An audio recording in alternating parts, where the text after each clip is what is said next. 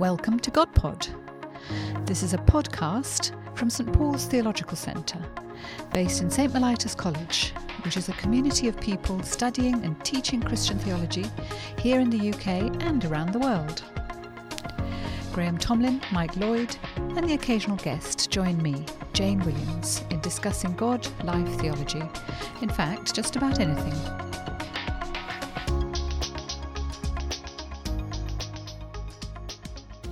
Well, hello everyone, and welcome back to yet another episode of GodPod. And it's you great. say that in a rather weary way, Graham. Did I? I hope you don't mean it. Oh, sorry about that. Okay, I'll start again. Cake. So I'll start again.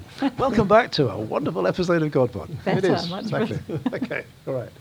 No, I don't feel weary at all. It's always a great delight to be doing GodPod, especially with the old team from the past, so Jane and Mike. Hello.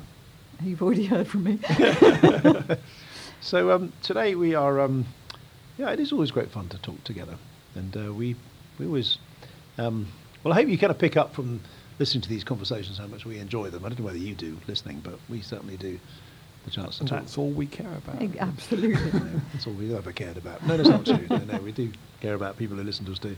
But today we thought we would, we are recording this towards the end of November. And we have Advent and Christmas on the horizon.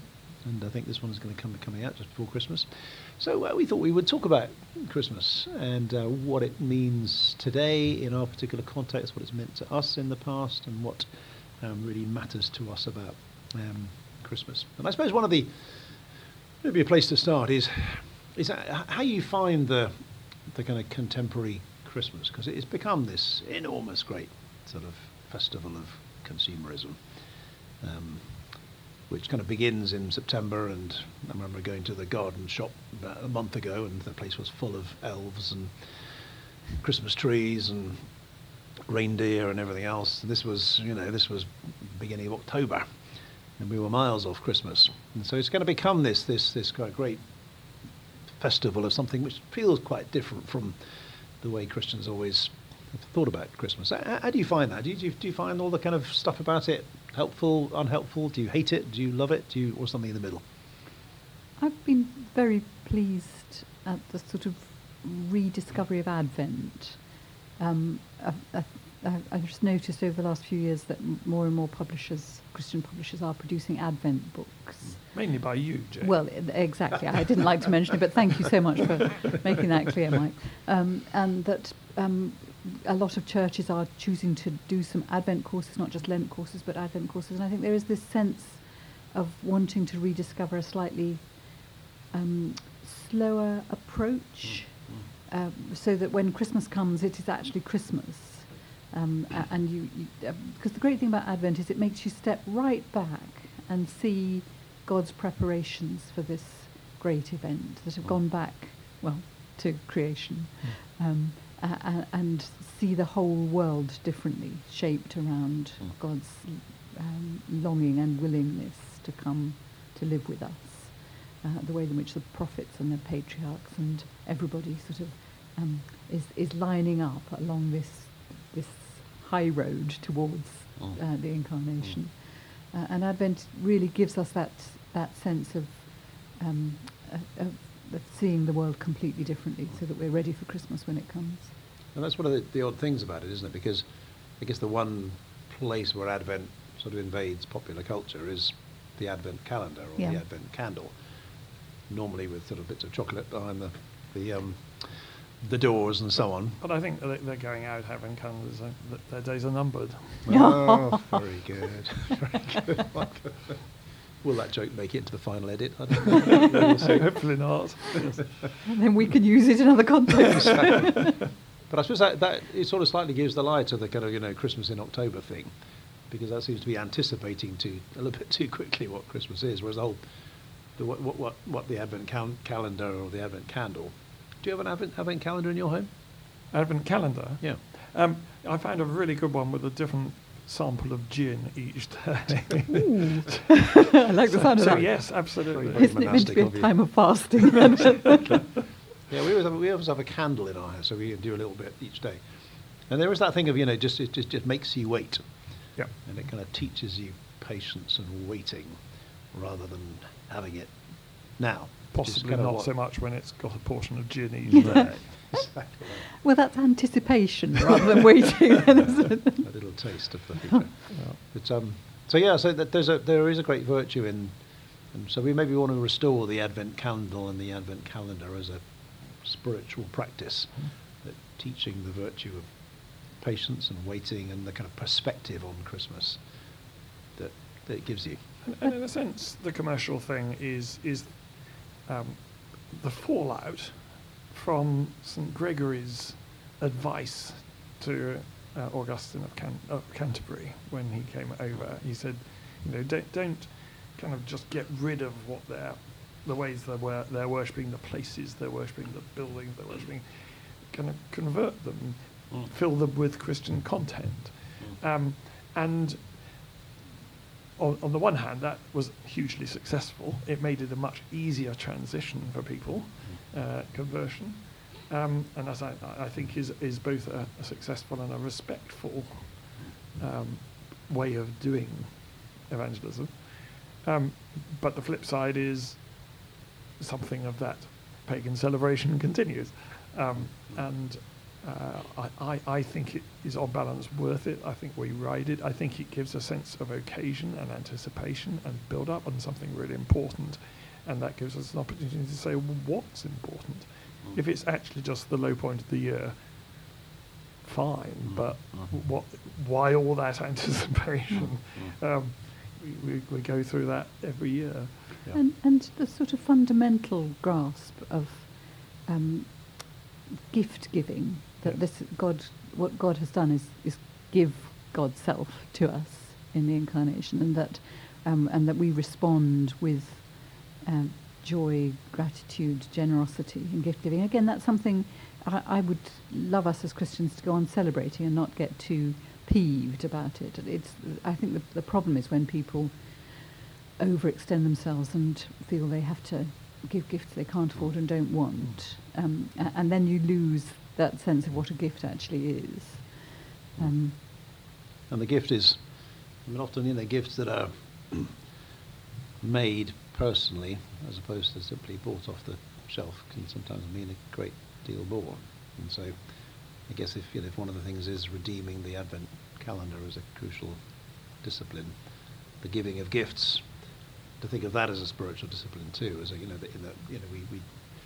we learn giving partly by learning how to do it, by doing it ourselves, and actually investing thought and care into the giving of gifts. Yes, is part of that spiritual discipline. And even Christmas. if it's a bought gift, if it's a well-chosen one, that involves attending to the other person, what they would like, how they think of things, how they look at things, the things that interest them. There is actually a kind of movement away from the self that's built into that when it works well. And I suppose one of the other things about Christmas is the kind of preponderance of light in it all. That I mean, even now as I'm walking around the streets of London, you see sort of lights up in the streets and everywhere else. And I suppose Christmas has always been that. We put lights on trees and we put lights on our sort of front gardens and so on. And okay, you can see that as just making things pretty and looking at decorative, but light is right at the heart of Christian Christmas, isn't it? The light shines in the darkness, and the darkness has not overcome it. So it's kind of redeeming these parts of Christmas and investing them with meaning for our families and children and neighbours and friends and so on, and just focusing on those parts that can get crowded out in the consumerist sort of frenzy. But at the heart, there's some really important Christian symbols in here. I must say, I do love a Christmas tree, and I'm hoping Mike will be able to tell me some good biblical reason for loving a Christmas tree. I know they're a 19th century importation certainly in British Christmas. But there's something again about that sense of bringing the wild outside into our homes, and making that part of our celebration. It's as though we're again seeing worlds colliding in the action of God around Christmas. Yeah, and the way you decorate a tree, so with lights. And it's right, yeah. And Chris, what do you put on the top of it? So you either put a star, which is, of course, the Star of Bethlehem. Or you put, well, people talk about the fairy on the top of the Christmas tree, but of course it's not a fairy, it's an angel. Yes. It is the angel who brings the good news of the arrival of God in human form to the shepherds. And so again, time and time again, there are these symbols that you kind of have to kind of reclaim them, if you like, as Christian things. And I read recently anything about, I think it was about Saxon Norman architecture, that the windows are not to let light in, they're to let light out. They're so that they can be seen.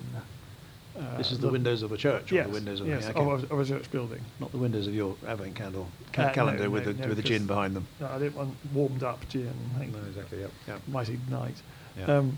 But no, that it's to let the light of Christ, and the light of the candles, obviously physically, be seen all around. And then there's the heart of it, which is these extraordinarily ordinary relationships. There's the mother and the baby. They're of no importance as far as anybody else can tell. That we always do our nativity scenes with the animals, the beasts of burden around, the sort of everyday stuff, which again is about God's commitment to the reality of the world. And I think the figure of Mary saying yes to being part of this great movement of God is pivotal, isn't it? There's that moment where the angel comes and says to Mary, "Will you do this?" In effect, and that I always find that a very touching conversation between Gabriel and Mary, because She could have said no. Because she could have said no, and that's a sort of, we're told that God really knows Mary. And when Mary sings out about what God is like in the Great Magnificat, clearly Mary knows God.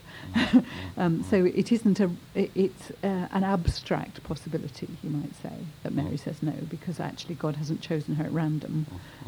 He does know her extremely well. But nonetheless, there's that sort of real, both tenderness and dignity that the angel gives Mary in that conversation.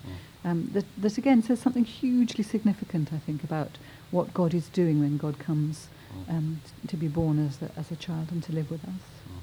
And I think that there's what your point about the ordinariness of the people and the animals and whatever. It speaks to the kind of glorification of the ordinary that happens at the incarnation. Suddenly, ordinary things are no longer ordinary things. I remember. I think it's a sermon by Francis Schaeffer called "No Ordinary People," which is based upon. It's a Christmas sermon. There's just no such thing anymore, because humans are things that God might become. And I suppose that we're thinking about Mary. Well, there is an old tradition, isn't there, that she kind of grew up within the temple. That her. So if you go to Jerusalem, there's a little church called St Anne's Church, which is a wonderful Crusader church, which is quite near the temple site, which is meant to be built on supposedly the home of Anna, who was the mother of the Virgin Mary, the place where she grew up. Holy Annie, God's granny. There you go, Holy Annie, God's granny. That's right. Yeah, but that idea of Mary, I often like to think of if that's true, we don't quite know, because the scriptures we have don't tell us, but it's there are kind of ancient traditions that suggest this, that if that is true, that she kind of grew up within the temple precincts and was a regular worshipper and was brought up within that environment, where that just begins to kind of fill out the background to why she did say yes at that moment. She is someone who had come to know God, had come to worship God, had right from her very earliest days been part of the worshipping community, and therefore... It's kind of interesting, isn't it? The role of liturgy in shaping our characters. So because she would have been part of the temple liturgy if this tradition is well grounded. And actually that's what regular, in being carried along by the rhythm of the liturgy does to you, is it makes you in the end more likely to say yes when demands are made of you by life. And it's a very dangerous yes that she says, isn't it? And she doesn't put barriers around it. She doesn't say, I'll say yes provided that. This, and this, provided I'm safe, provided nothing nasty happens to them. She doesn't put those kind of conditions on the yes.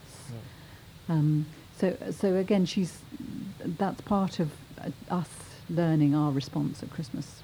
What are we going to say yes to God's invitation? Are we going to make that dangerous step into trusting that God has a real joy and plan for us, even if it will be scary at times and dangerous? What do you make of Joseph? Because I guess he's a figure that we maybe don't think a great deal about. He doesn't occur much in the stories. And again, you often hear there's another tradition that he was quite a bit older than Mary.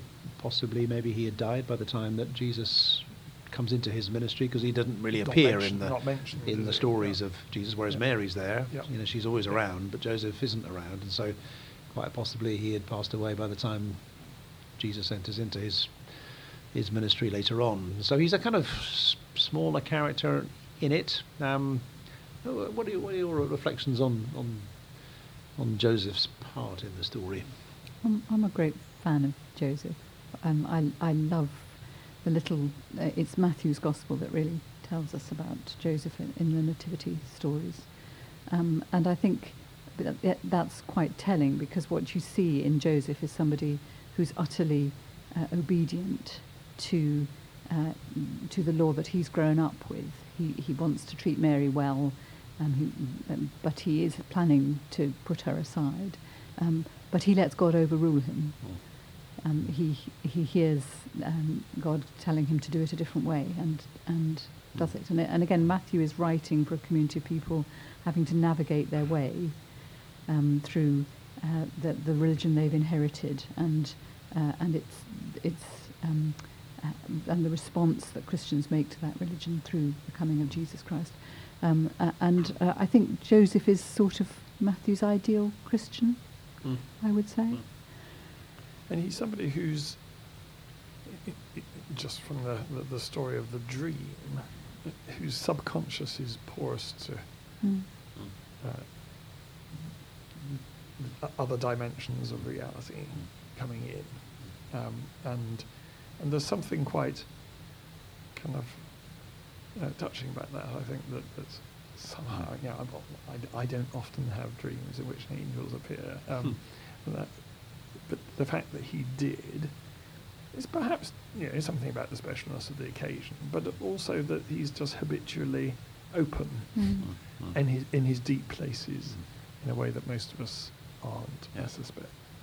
And that willingness, I often think of Joseph strangely when you think of the Magnificat, Mary's great hymn about God raising up the lowly, and I sometimes think of Joseph in that regard, because he seemed to be quite happy to play quite a small part in the thing, and he was not the biological father of Jesus.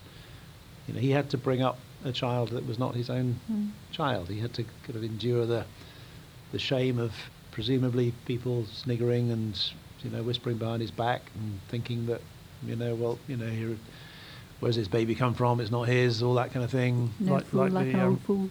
Front cover of Private Eye some years ago that had a picture of the Adoration of the Magi by Bruegel, and there's a couple of villagers at the back talking to each other, and the balloon coming out of one saying, "They're not married, and the other one saying, "No, but it's a stable relationship." Very good. Yeah, I think that joke will make it into the final edit. But it's so I often think about what that must have been like for Joseph, that sense of social shame that must have meant taking on. And he could have quite easily stood on his own rights. Which were the rights that everybody would have agreed on. Yes. He was perfectly entitled to kind of walk away, and he was trying to do that in a gentle way, not to bring shame upon her, but he could have quite easily walked away and said, I can't be associated with this. But the fact that he doesn't do that is, again, his kind of yes to this story, even if it's a smaller part, and there's something quite deeply Christian about that, not actually wanting to be the centre of attention, not needing to be the centre of attention, to actually allow God to be the centre of things, not himself. And that's something that takes the rest of us quite a long time to learn, and Joseph seemed to have that. Do you think it's fanciful? I suspect it might be, but it's very interesting, isn't it, that the language Jesus uses about fatherhood is all so positive. And obviously the primary place we see that is in Jesus' relationship with his Heavenly Father. But you sort of wonder if he had that language already as a positive thing because of his upbringing, because of, we're told that people said, wasn't Joseph the carpenter his father? Yeah. So there is some suggestion that he did have some years growing up with Joseph as a father figure. And it would be strange to think of him using that language so positively about God if his own experience of fatherhood had been, earthly fatherhood had been negative. Yeah, no, I think that makes a great deal of sense.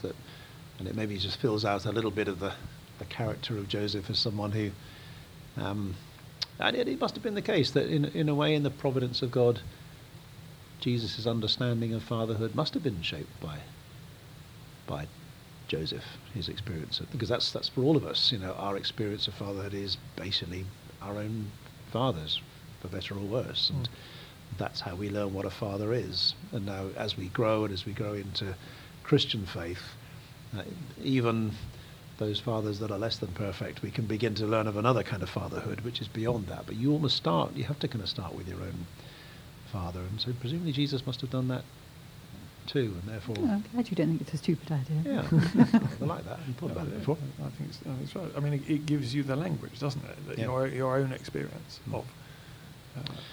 Is there a moment in the Christmas story or the Christmas kind of accounts of the scriptures that you keep going back to and find particularly meaningful? There are so many different elements of the Christmas story, all the way through from the Annunciation to Mary, all the way through to the flight into Egypt and the angels and the shepherds and everything else that go on there, for very familiar stories to us.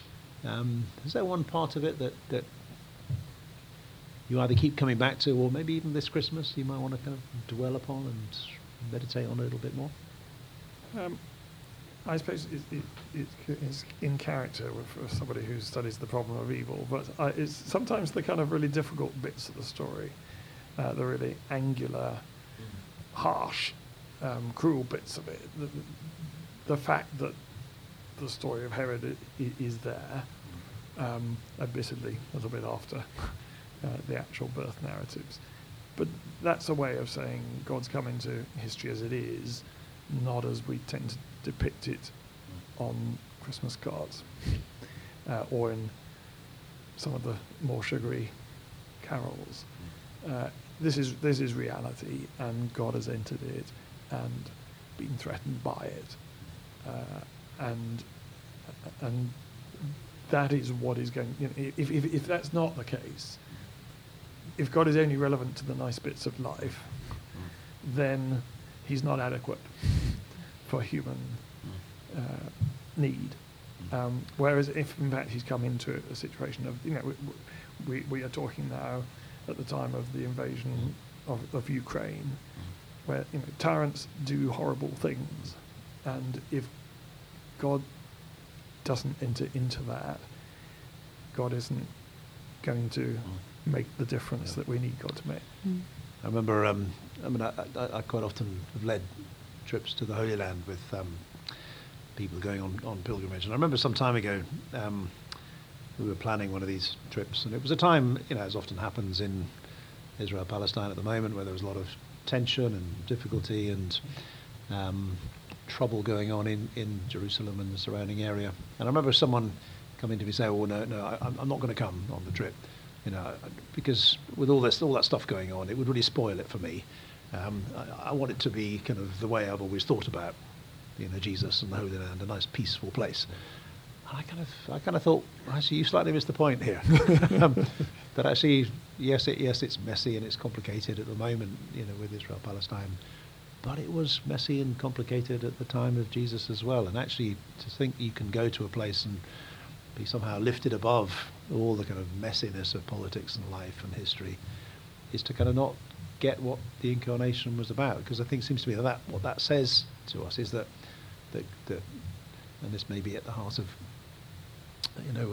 Christmas, that God enters precisely into the middle of the kind of life that you are living right now. So I guess everybody listening to this GodPod, you'll have stuff going on in your life which is messy.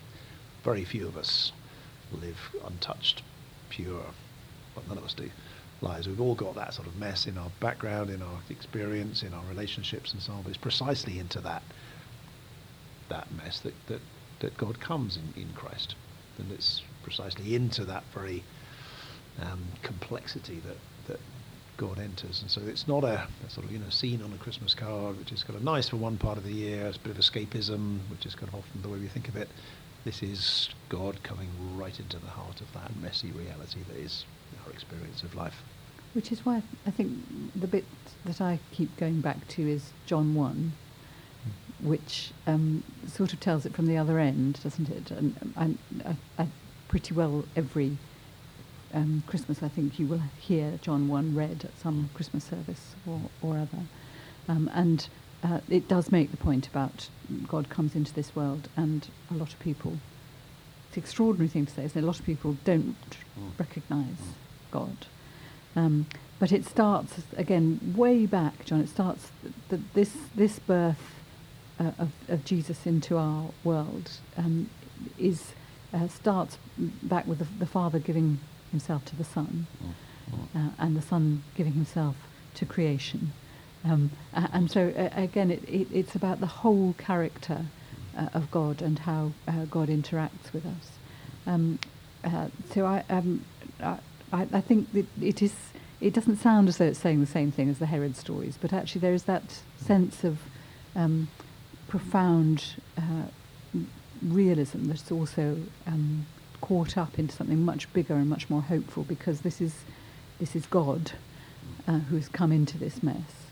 And John 1 says that what God's come for is to make us sisters and brothers of the Son, to give us that relationship that we see in all eternity between Father and Son, to invite us into that. And that is the most extraordinary thing. I think Christians, we haven't always had a reputation for being full of joy, which is why I think Christmas is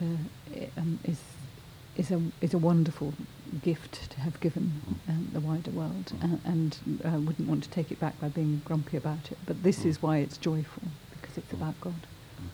Which is why it can be joyful even in a world of threat, and because it's not actually about circumstance. No. It's about God. Yeah. And I mean, back to the 1 John passage, in the beginning was the Word. It explicitly picks up on Genesis 1 and sort of retells that story, that it's the Word that was there in the beginning, it's the Word that has become incarnate. So this is that sort of central fact of history, that God showed up. And there's a W.H. Auden wrote a poem in the 1940s called "For the Time Being," where he has this line that says something like, "God has become incarnate. Nothing else matters."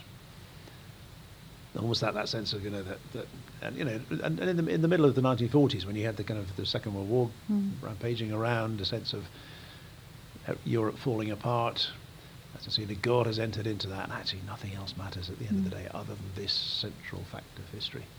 Although it is also true, I know that's not in any way knocking that, but it's also true that everything else matters because of this.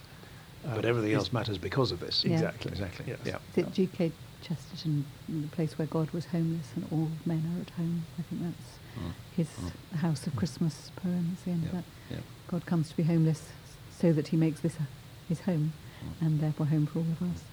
Which is, I always find it incredibly touching how people are willing to join in Christmas celebrations, how many people will come to a public carol singing, how many people still want to come to a service in church at Christmas.